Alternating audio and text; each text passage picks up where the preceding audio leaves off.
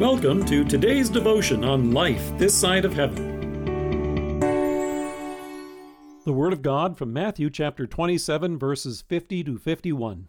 And when Jesus had cried out again in a loud voice, he gave up his spirit. At that moment the curtain of the temple was torn in two from top to bottom. Have you ever heard the phrase, "It's curtains for you"? According to the folks at Grammarist, the idiom, "it's curtains for you," is taken from the fact that the final stage direction in many plays is simply the word curtain, meaning it is time to draw the curtain and end the play. It's a saying that became popular in the old gangster movies. It meant that you were coming to a nasty end. You were about to be murdered, snuffed out, done away with. That's what the elders, chief priests, and teachers of the law were hoping on Good Friday. After his suffering was complete, Matthew tells us that Jesus cried out, bowed his head, and died. But then he tells us, at that moment the curtain of the temple was torn in two from top to bottom. The curtain was an important part of the temple and the tabernacle, which was the portable tent version that came before it in the days of Moses. It divided the two main rooms in the temple. It separated the first room, known as the holy place, from the room known as the most holy place. The temple itself was where God promised his presence, but the most holy place was the throne room itself. In the Old Testament, the Ark of the Testimony was placed in here, and the lid of the ark was referred to as the atonement cover. So God gave careful instructions to Moses.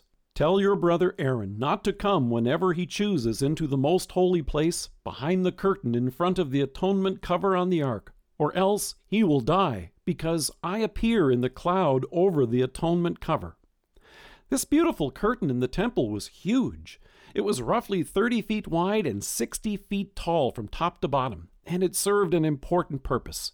This wasn't a room that you or I could have ever entered if we were living at that time. Our sins disqualified us, and we would certainly die if we tried. That's what our sins do. They make it impossible for you and me to stand in the presence of our holy and perfect God. So, to borrow that earlier phrase, if you and I were to try to enter this room, it would be curtains for us. And that's why the gospel writers tell us that this took place. At the very moment that Jesus died, the curtain has been opened. In fact, it's been torn from top to bottom to let you know that it will never again be closed. When Jesus cried out, "It is finished," he announced that the work of our salvation was complete. Your Savior has paid for every single one of your sins, without exception.